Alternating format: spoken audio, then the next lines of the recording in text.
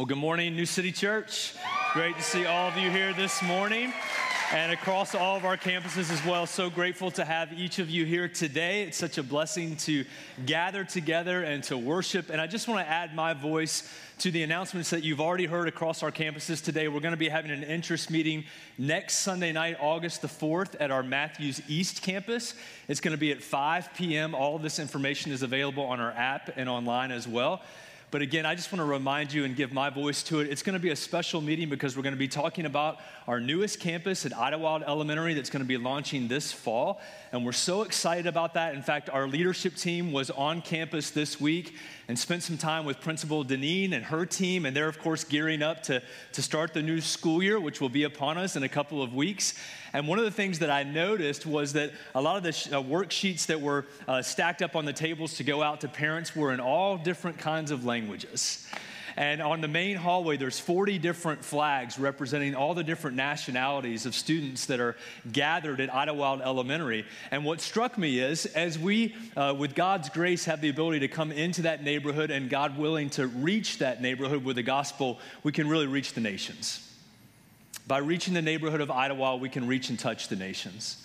And this is such a wonderful opportunity for us. So I don't know where you are right now with your family and where you might be in your prayers on this, but whatever campus you might be attending regularly, I want to encourage you to just enter into a season of prayer, that God might be calling you or your family to come and help us to launch. And maybe it's just for a season to help us launch, or maybe it's long-term to be there, but we'd love to have you. Interestingly, the neighborhood that has the highest Arabic-speaking population in our city has one of the highest populations in the country.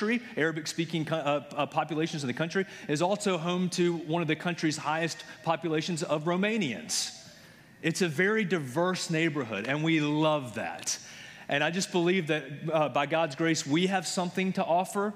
Jesus alone, that's what we have to offer through our words and our deeds. But I really believe that the neighborhood of Idlewild and everything surrounding there has something wonderful to offer to our church, New City Church. So would you join us in just a season of prayer for what God wants to do there? And if you're interested at all in what we're going to be doing and launching, come with us next Sunday night, 5 p.m. I'll be there. Travis Janusik, our Matthews East campus pastor, who's going to become our Idlewild campus pastor, will be there, and members of his team, and we'll be sharing more about the vision and hopefully answering some questions. And probably most importantly, we'll be spending some time together worshiping and praying for what God wants to do.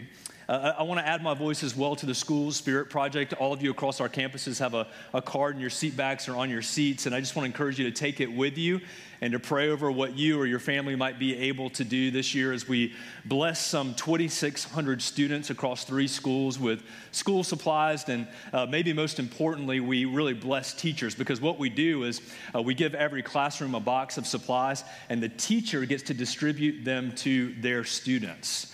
So what we really want to do here is we want to make the teachers the hero of this project, not our church. We really want to set the teachers up for success. And as a husband to a former CMS teacher, I can tell you that teachers spend a lot of their own dollars preparing their classrooms. So this is a wonderful blessing to them. It's a ministry where we can be the hands and feet of Jesus to so many people across our community. The gathering places in our city, like it or not, the main gathering places in our city, rallying points in our city, are local schools. So when we can enter into those spaces and bless and be the hands and feet of Jesus, we really are doing the work of the gospel. Finally, across all of our campuses today, it's the final weekend of July, which means we have our Next Step class. And if you're looking to get connected here, we would love to get you connected further. Many of you attend worship in what we call rows across our city at different campuses, but we want to get you into circles. Because we think that there's something beautiful that happens in rows as we gather together and worship, and we want to keep doing that. But there's something beautiful that happens when we enter into circles, into community with one another. And from there, we want you to be arrows that go and serve not only on our campuses, but in our city and across the world. But it starts with taking a step towards community. So if you're in that place individually or as a family, and you're looking to get more connected here at New City, especially as we approach a new school year, we'd love for you to attend today at 10:30 across all of our campuses. And if you can't be there this month, then we'll be doing it again next month. The final weekend of every month, we have our Next Step class. Let's pray together, and we'll jump into the Word of God. God, thank you so much for all the wonderful things that you have seen fit to do in and through our church. We're grateful. We're grateful. We want to recognize and just thank you for the many blessings that you've given to us, and we want to be a blessing to others through those blessings. Whether that's our monetary gifts, our works of service, whatever that might mean, God, for us, we want to be a blessing to other people. We pray today as we gather and we worship that we would do so in spirit and in truth, and that you would once again speak through your word that is timeless and that pierces through all the realities of our life to get to the very heart of the matter. And we pray that it would do so again today. In the name of Jesus, amen. So I want to ask you a question right up front here. Do you think your life is better represented by a bucket or a funnel? You think your life is better represented by a bucket or a funnel? And maybe more importantly, what does God want our lives to be represented by as Christ followers? Would they be better represented by a bucket to collect or a funnel to dispense? I hope today's message, as we jump back into our series entitled Sent, will help to ask and answer that question for you. But as we're going through the text today, which can be found in Acts chapters 13 and 14, I hope that you'll think about that question for your own life. Am I a bucket or am I a funnel? Again, last week we started a brand new series entitled Sent. It's our final installment through the book of Acts. We've had 2 previous series that you can go back and listen to on the app or the website. But this is our final installment, and we're going to be looking at Acts chapters 13 all the way through the end of the book of Acts, which is chapter 28. And believe it or not, this journey through the book of Acts, this final installment will take us all the way to the month of October. So I joked last week, maybe we'll be wearing sweaters when we finish up this series, but not right now. So if you have your scriptures, open them to Acts chapter 13. We're going to be looking at both chapters 13 and 14. And as you're opening there, let me just give a little bit of a reminder of where we were last week, because we covered the first 4 verses. And we came into Acts chapter 13 as we began this series by coming into a meeting that the church at Antioch is having. They're worshiping together. And if you'll remember, there were 5 different prophets and teachers that Luke, who wrote the book of Acts, documents for us. They're leading in the church, and they're all mentioned there. 2 of those prophets and teachers, we continue with their story. Their names were Barnabas and Saul. But we see the church worshiping, and we talked about last week that we want to worship while we what? While we wait. We want to worship while we wait. As the church is waiting on the Lord to speak to them specifically about mission and where they're going to be sent, specifically what they're going to be doing in the name of the Lord, what their specific purpose and mission is. And I know many of you are in that place individually or as a family, or some of you who are leading organizations. You're waiting to hear God speak in a specific way. What's my mission? What's my purpose? And what we talked about last week is, as you're seeking the Lord, which is a wonderful thing to do, you can still worship him while you wait. Before you hear from the Lord specifically in your life on an issue that you're wrestling with, you can choose to worship him, and worship is a choice. We choose to worship God for who he is, especially in the midst of our struggles, our disappointment, our pain, our confusion. All of those things should drive us to the feet of Jesus, to worship him for who he is before he even speaks something specifically. And that's what we see the church at Antioch doing. They're worshiping while they're waiting. But moreover, they also were willing to give their best. We talked about the fact that as they're worshiping and they're fasting and they're seeking the Lord and they're wanting to know what their specific mission is for their church, they're worshiping him, but they're willing, they have a willful heart to give their best. And the Holy Spirit speaks to the church. Do you remember what the Holy Spirit said? I want you to set apart for me Barnabas and Saul for the work that I'm calling them to. And we talked about the fact that Barnabas and Saul represented 2 of 5 great leaders that were leading the church at Antioch, 2 of the best leaders that Antioch had to offer. And we talked about the fact that what this represents in this passage, Acts 13, is the willingness to give our best. It would have been very easy for the church at Antioch to say, no, we're not going to give up these 2 leaders. These are 2 great leaders who have been a big part of our ministry and our life here. What are we going to do without them? We got plenty of problems here in our own church, in our own city. We don't want to send people out. We want to hold on to them. But that wasn't the attitude they had. They had an attitude that was willing to give their best. And we talked about this last week, guys, that when God asks us to give, he asks us to give our best. He asks us to give our best. to be willing to sacrifice and to give our best, trusting, right? Finally, with open hands, that as we give, we'll also be in a posture to do what? To receive. The same posture that allows me to give generously is the same posture that allows me to receive abundantly. And as we give the blessings of God to other people, we're also in a position to receive the blessings. And that's what we see the church at Antioch doing. They lay their hands on Paul and Barnabas and they send them out. We talked about last week. They didn't grab a hold of them and say, no, you're ours. These are our blessings. This belongs to us. No, they had open hands to commission them and send them out. And then we got to this final verse that we covered last week, verse 4a. And these final two words, that being sent out by the Holy Spirit, these final two words were the last words we used last week. You remember them? They went. So being sent out by the Holy Spirit, they went. Paul and Barnabas went, which begs the question, where did they go? And that's the question that we want to answer today by looking at the rest of chapter 13 and into chapter 14. Because in Acts 13 and 14, we see the very first missionary journey being recorded by Luke for the early church. This is the very first missionary journey, the sending out of a group of people. And it's Barnabas and Saul specifically.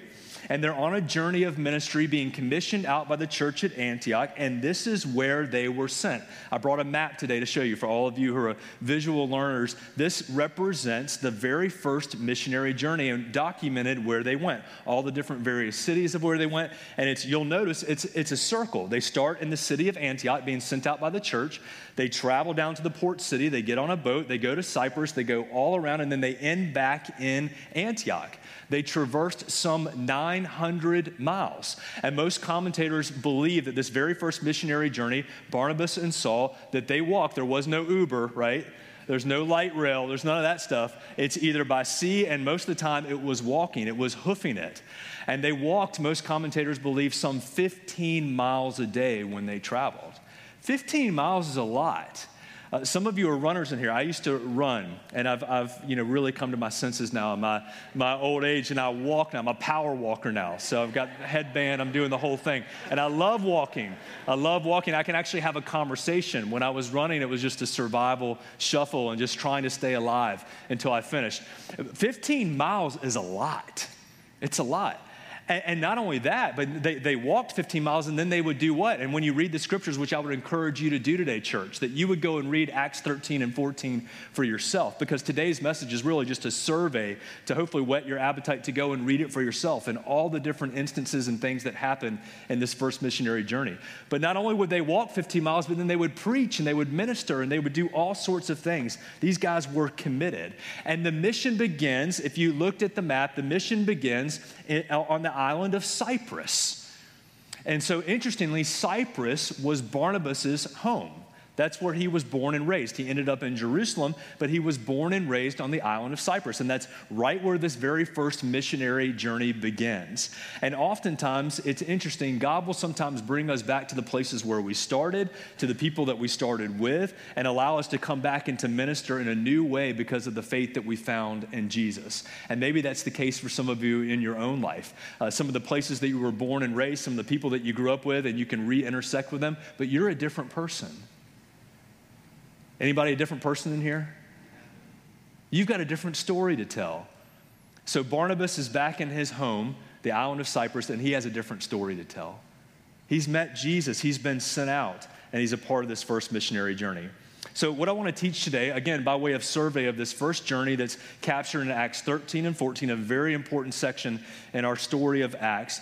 I really want to do this by way of survey. And so it's an overview that, again, is meant to drive you down to the scriptures yourself. And I hope that you'll read along with us as we journey through this series, and you'll study and you'll discuss it in your various groups and your family, in fact, at the dinner table. You'll talk about this series and journey with it together. So here's what I want to do. Here's how I want to teach it. I want to talk about some key points, and I want to talk about some key patterns of this first missionary journey that's found in Acts 13 and 14. So I've creatively entitled this first point, key points of the first missionary journey. So if you're taking notes on the app or you're writing them in the sermon journal, write down key points and write some of these things down, because this is important to see in this very first journey captured in Acts 13 and 14. This is the first planned evangelistic event in the book of Acts for the early church. Now, evangelism has happened. Evangelism meaning the telling of the story of Jesus and the gospel to other people. That has happened in the first 12 chapters. But this is the first planned event, the first planned trip, if you will, with a specific purpose of telling other people about Jesus. And this is a very important point for us to notice. And moreover, it's also the first planned effort to reach Gentiles as a people group. Now, Gentiles have been reached in the first 12 chapters of Acts, non-Jewish people, Gentiles. But this is the first planned event or trip, if you will, with the specific purpose of reaching a specific people group. And you go, Chris, why is that so important? It's important because what we see here in Acts 13 and 14 in our text today is the first organized mission trip, with the specific goal of reaching lost people, people who don't know Jesus. And it represents the church becoming more organized and intentional about its efforts to reach other people with the gospel of Jesus Christ. And it's a wonderful example for us as a church collectively and individually as the church going out into our city and world. That the church begins in Acts 13 to become much more intentional, strategic, planned, and organized in the way that they're speaking about Jesus to other people. The journey also occurs 17 years after the ascension of Jesus. So if you're thinking about a timeline from Acts chapter 1 to Acts chapter 13, we talked about this last week, some 17 years have passed. Do you remember where you were 17 years ago? Some of you weren't born yet. That's a lot of time. And we could probably think on that a little bit further of, is that a good thing or a bad thing? It just is. It took 17 years for the very first missionary evangelistic journey to take place. And you'll remember as Jesus is ascending, he's giving instructions to his disciples, and he says to them, you're going to be my witnesses, specifically in Jerusalem, Judea, Samaria, and what was the fourth part of it? The ends of the earth. And make no mistake, what we're talking about today begins the final part of that scope that Jesus gave to us as the church, to be his witnesses to the very ends of the earth. And this first missionary journey is going to different places beyond Jerusalem, Judea, Samaria, to the known ends of the earth at this time. And again, it occurs some 17 years after Jesus ascends in Acts chapter 1. Finally, just some points from this first missionary journey for us to understand and know together as a church. This journey brings both rejection and acceptance of the gospel. And I know this isn't like new information and really earth-shattering, but it's important for us to note as we study this, that the gospel is both received by groups of people and it's what? It's rejected. In the same way that it is today. As we go forth in the name of Jesus with our actions and with our words, proclaiming Jesus as the one true Lord and God of the universe, as we go forth on behalf of the name of Jesus and we're witnesses in the same way that the early church was, we can expect that the gospel of Jesus will be both rejected and accepted. Specifically, look at Acts chapter 14, verses 19 through 21. Again, this first journey is full of so many stories, we can't hit them all today, but this one is definitely worth recognizing. Some Jews follow Paul and Barnabas on this journey, and they follow them specifically from Antioch. Now, there were two different Antiochs, okay? There was the original Antioch that they came out from. There was another Antioch that they journeyed through. This is the second Antioch. And another place called Iconium. And then they come, these Jews come and they begin to talk among the crowds that Paul and Barnabas are ministering to in this first missionary journey. And then this is what happens next. They stoned Paul. And they dragged his body out of that town and left him for dead. And the Bible says here in this passage that the disciples, verse 20, Acts chapter 14, gather around him, probably to pray over him, and maybe even to say goodbye to him. And what happens next? Paul gets up on his feet and just sort of, that was weird. And all it says here is that they entered into the next city, and he and Barnabas went to Derbe, and they preached the gospel, and many disciples were made, and the story just continues on.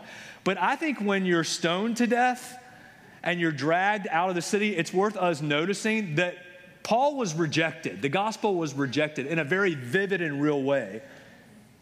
He was killed and left for dead. And miraculously, he recovers. And without any fanfare, he just gets up and goes to the next city and does what? Preaches the gospel. I'm just going to tell the next person about Jesus. I'm going to shake it off and move on with my mission. And I don't know if you're like me, but sometimes when I get rejected or I feel rejected, or maybe you feel rejected sometimes, even if it's in the name of Jesus and you're trying to do, and you take that really personally, and you can kind of just turn inward. And I think this is a wonderful example of Paul going, that was weird, and just moving on with his life and his mission, on to the next person that Jesus has for him to minister to. But the gospel is also accepted. Look at Acts chapter 13, verse 46 specifically. Paul and Barnabas both speak out. Most of the time, it's Paul doing the speaking. But this time, the scripture is recorded, Luke records it, that it was Barnabas and Paul speaking to the crowd, namely of Jews. And they say to them, you've rejected the message of Jesus. You've cast aside eternity with Jesus. So we're doing what? We're turning our attention now to whom? To the Gentiles. Your rejection has led to acceptance from other people. We're moving on to the next person. And I know this oversimplifies, guys. I know it oversimplifies just the work of God and the sovereignty of God in salvation. And God is the God of salvation. No one comes to the Father except through Jesus. And unless they're prompted by the Holy Spirit and drawn by the Holy Spirit, we don't believe that anyone comes to God. But let me say this. And this whole idea of rejection and acceptance of the gospel, and again, I know it's an oversimplification, but stay with me. God is in management, and we're in sales. God is in management, and we're in sales. God is sovereign over salvation. He draws people to himself, men, women, and children. But it's our job as Christ followers to go and tell, to be faithful witnesses to everybody that we come across. It's not our job to determine who comes to Jesus. We couldn't do that even if we tried. It's our job to be faithful witnesses. God didn't call you, everyone watch this. God didn't call you to be successful. In your missionary journeys and the various places of work and business and education, all different places that all of you will fill tomorrow as you go back to work on Monday morning. All these places that you've been sent out into. God didn't call you to be successful. God called you to be faithful. He called you to be faithful. Success is in his hands. And oftentimes, friends, we don't know where we enter into someone's story. Are you with me on that? As you're sharing Jesus with people, as you're demonstrating Jesus to people in your workplace, in your neighborhood, in your families, in the city, and around the world, we don't know where we enter into someone's story. Someone may have been talking to this person that we're intersecting with for years and years and years. And you're just the person that it has the privilege that God uses to usher them into a relationship with Jesus. But someone marched the ball all the way down the field and got it to the goal line. And just because you punched it in doesn't mean that you scored. God did all of the work, and he uses us in the ways that he sees fit. And some of you will enter into someone's story very early on, and you have no idea years and years and years down the road how God will use that. You're not responsible for that.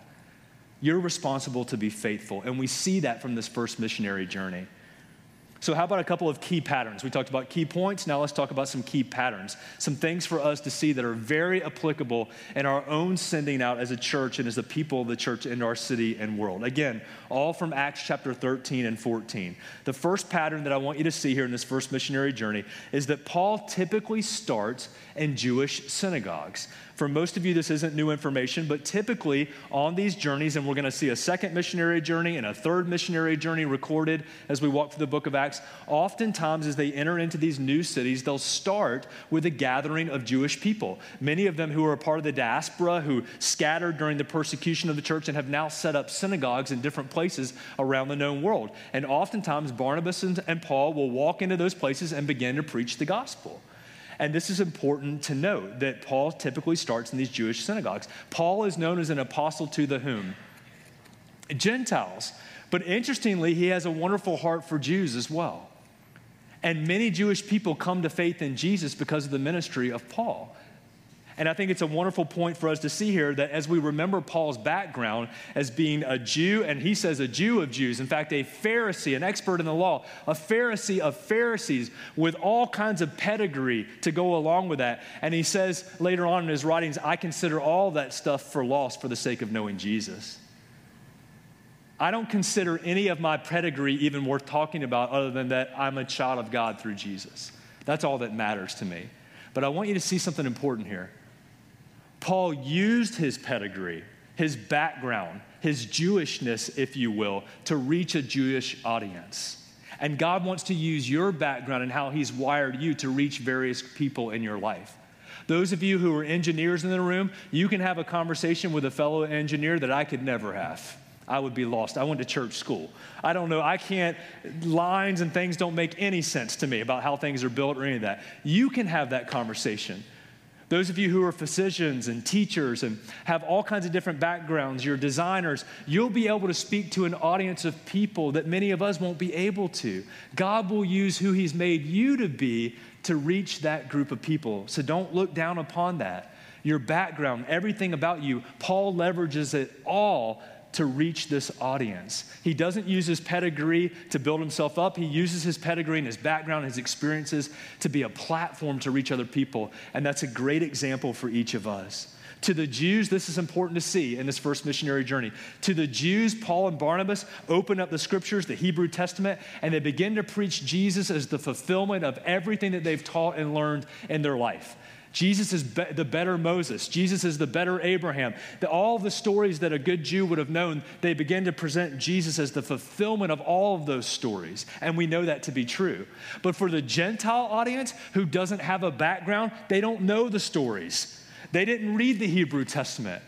You'll notice here the very first speech that's given in the book of Acts happens right here in our text to a non-Jewish audience, like a worldview Jewish audience. They didn't have any background in the worldview and understanding of Judaism. And it's the first time that we see Paul and Barnabas entering into that story in a different way. And that speech basically is about God being one, that there's one God. It's square one, starting at the very root of who God is, and then building up to Jesus. So with your different audiences, and many of you are at different places on the faith spectrum. For some of you, you grew up in church. You learned a lot of the stories that then hopefully have been embedded in your heart, and that one day you see Jesus as the fulfillment of all those things that you learned. For some of you, you didn't grow up with any kind of a church background. And culturally, more and more people just demographically did not. And we've got to think about how we engage that group of people. And it's not better than or less than, it's just different. And here's the thing, New City Church, the message doesn't change. It's Jesus, Jesus, Jesus, high and lifted up. But the methods have to change. The way we speak, the stories we tell, we're getting this right from the first missionary journey. Paul speaks in a different way to a Jewish audience than he does to a Gentile audience. And in the book of Acts itself, and we'll get there, in Acts chapter 2, when Peter stands up and preaches Pentecost, he quotes the scriptures to the men of Israel who would have known these scriptures. When he gets to Mars Hill, and we'll get there in Acts chapter 17, and he's got a full Gentile audience, he starts talking about a poem that they would have known, a top 40 hit on the radio. And he says, you sing this song and you quote this poem, but do you know who you're singing about? You're singing about Jesus. And you didn't even know it. The message is the same, but the methods have to change. And that's modeled for us in this very first missionary journey. In fact, this is the first text where we see Saul being known as Paul. Acts chapter 13, verse 9. And we've talked about this before. This was not a name change. Saul was his Hebrew name, and Paul was his Roman name. And because he is primarily an apostle to Gentiles, to Romans, what name does he take on? Paul. You can call me whatever you want to call me, is basically what Paul is saying, as long as the message points to Jesus. I'm willing to even change my name to be known as my Roman name and not my Hebrew name if that helps me to connect with you and to share Jesus with you. This is a wonderful example for us, church. But second pattern that we need to see is that there's both demonstration and proclamation, just like there has been all throughout the book of Acts. There's demonstration and proclamation that leads to an understanding of Jesus. Barnabas and Paul used a combination of miraculous demonstration and verbal proclamation to present the gospel of Jesus Christ to their various audiences in different cities in this first journey. And here are just really quickly, a couple representative examples from this first missionary journey of this pattern of demonstration, proclamation, word, deed, word, back and forth. I'm going to tell you about Jesus. I'm going to show you about Jesus. I'm going to show you about Jesus. I'm going to tell you about Jesus. Acts chapter 13:5, they proclaimed the word of God to the synagogues of the Jews. They preached. Acts 13:12, when he saw what had occurred, he was astonished at the teaching of the Lord. I saw something, I heard something. 13:32, we bring you the good news. We preach the good news to you. 13:46, Paul and Barnabas spoke out boldly to the people. 14:3, they remained a long time speaking boldly for the Lord, and God granted them signs and wonders to be done by their hands. I spoke to you, I showed you something. Demonstration, proclamation. 14:7, they continued to preach the gospel wherever they went. 14:15, we bring you good news that you should turn from the things in vain that you're living towards, and that you should look to a living God who made the heaven and the earth and the sea and everything in it. 14:21, they preached the gospel in all of the cities that they went to. Word, deed, demonstration, proclamation.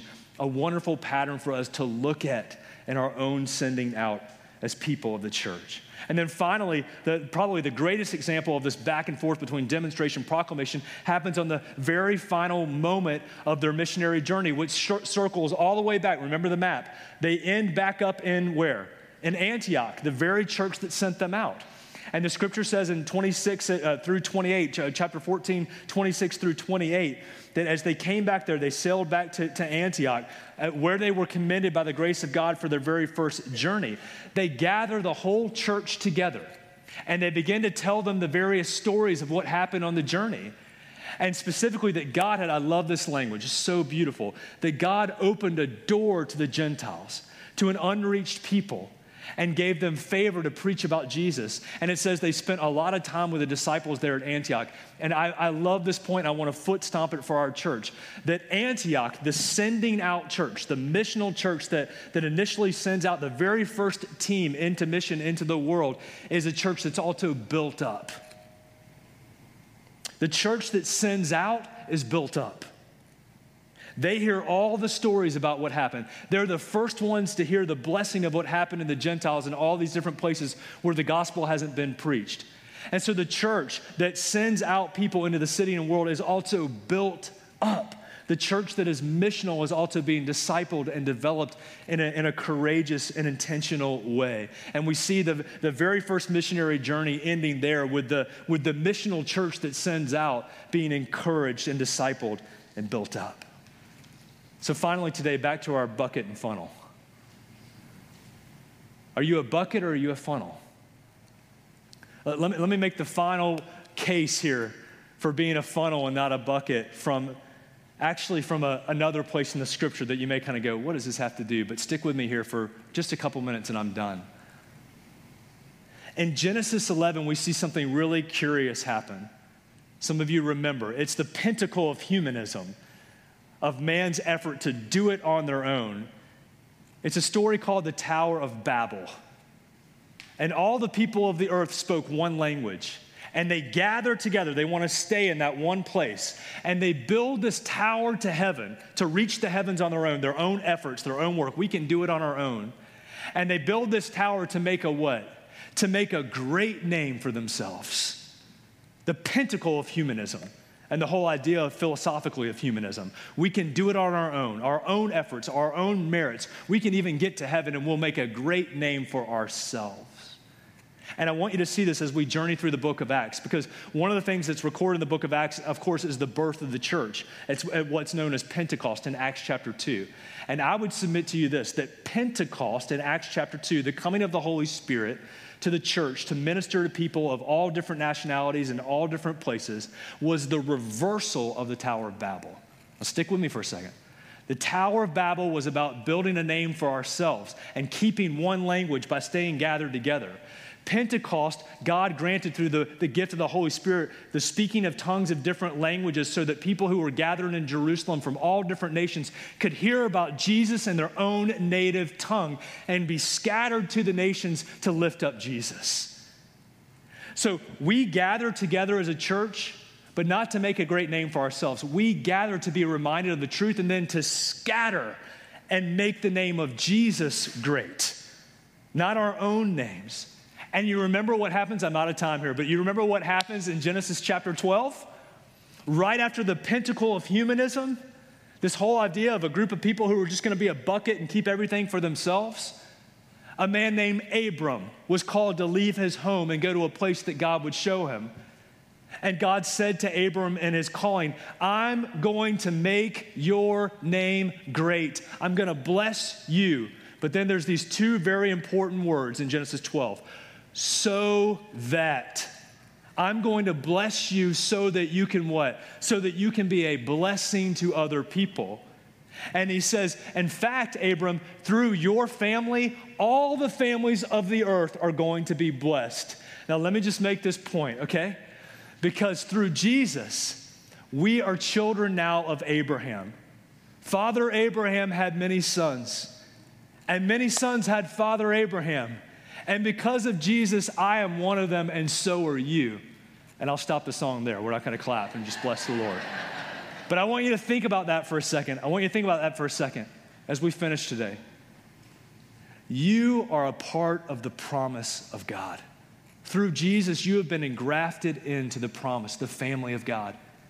And it's not just to carry around a bucket of your blessings and to hold on to them. Because when it's a bucket, they belong to me. And I get to decide who I want to dispense my blessings to. You look like a nice guy. I'm going to give you some blessings. Oh, my blessing bucket is running low. I can't give it to anybody else. I got to hold on to it for myself. This is what the Israelites did on their journey to the promised land. When God gave them manna, they stored it and it rotted because God said, I want you to trust me every single day that I'm going to give you manna and provide for you, blessing for you, enough for you. When we think that we're a bucket, we just hold on to our blessings. They belong to us and we get to decide. When I'm a funnel, when my life is a funnel, I couldn't stop it if I wanted to. When blessings come into my life, they flow out from me to other people because that's the whole point of being blessed by God. It's not that you're just blessed and living your best life now, that you're living your best life because of Jesus for other people. And that your best life is always a towel and a basin on your knee washing dirty feet. It's giving of yourself. Blessed. Yes, we are blessed people because of Jesus. But we're not blessed for ourselves. We're blessed to be a blessing. And that's the point here is that we can carry around a bucket. And there are a lot of buckets here in Acts 13 and 14 of just keeping our blessings to ourselves. Or we can be a funnel. What we see in this first journey, this first team going out and just allowing the blessings of God to flow through them in every city and every place that they go. Final point here. Andy Stanley says this. Pastor Andy Stanley at North Point says this. It's not your job, everyone watch this. It's not your job to fill up anyone else's cup. But it is your job, Christ follower. It is your job to pour yours out. Not your job to fill up anybody else's heart. Only God can do that. But it is your job as a Christ follower to pour your heart out, to give the blessings that you've been given by God to other people. In this life, I can collect my bucket of blessings, or I can be a funnel of God's blessings to other people. I think this first missionary journey makes it clear that God wants us to be funnels. Funnels of his love and his mercy, his truth and his grace into a city and a world that desperately needs to see it and to hear it. To him alone be the glory today. Let's pray together. God, we are so grateful for all the ways that you have blessed us. And the greatest of these blessings is Jesus. And we're so grateful today for the gift of Jesus in our lives. But God, we want to be a church. We want to be a people that is not just blessed, but that becomes a true and vivid blessing to other people, people in our church, people in our city, people around the world. So we ask and we beg of you today, God, that you would see fit to continue to work in us and also through us. Now give us the wisdom to know what you're speaking to us today specifically through your word. And now give us the faith and the courage to obey. In the name of Jesus, amen.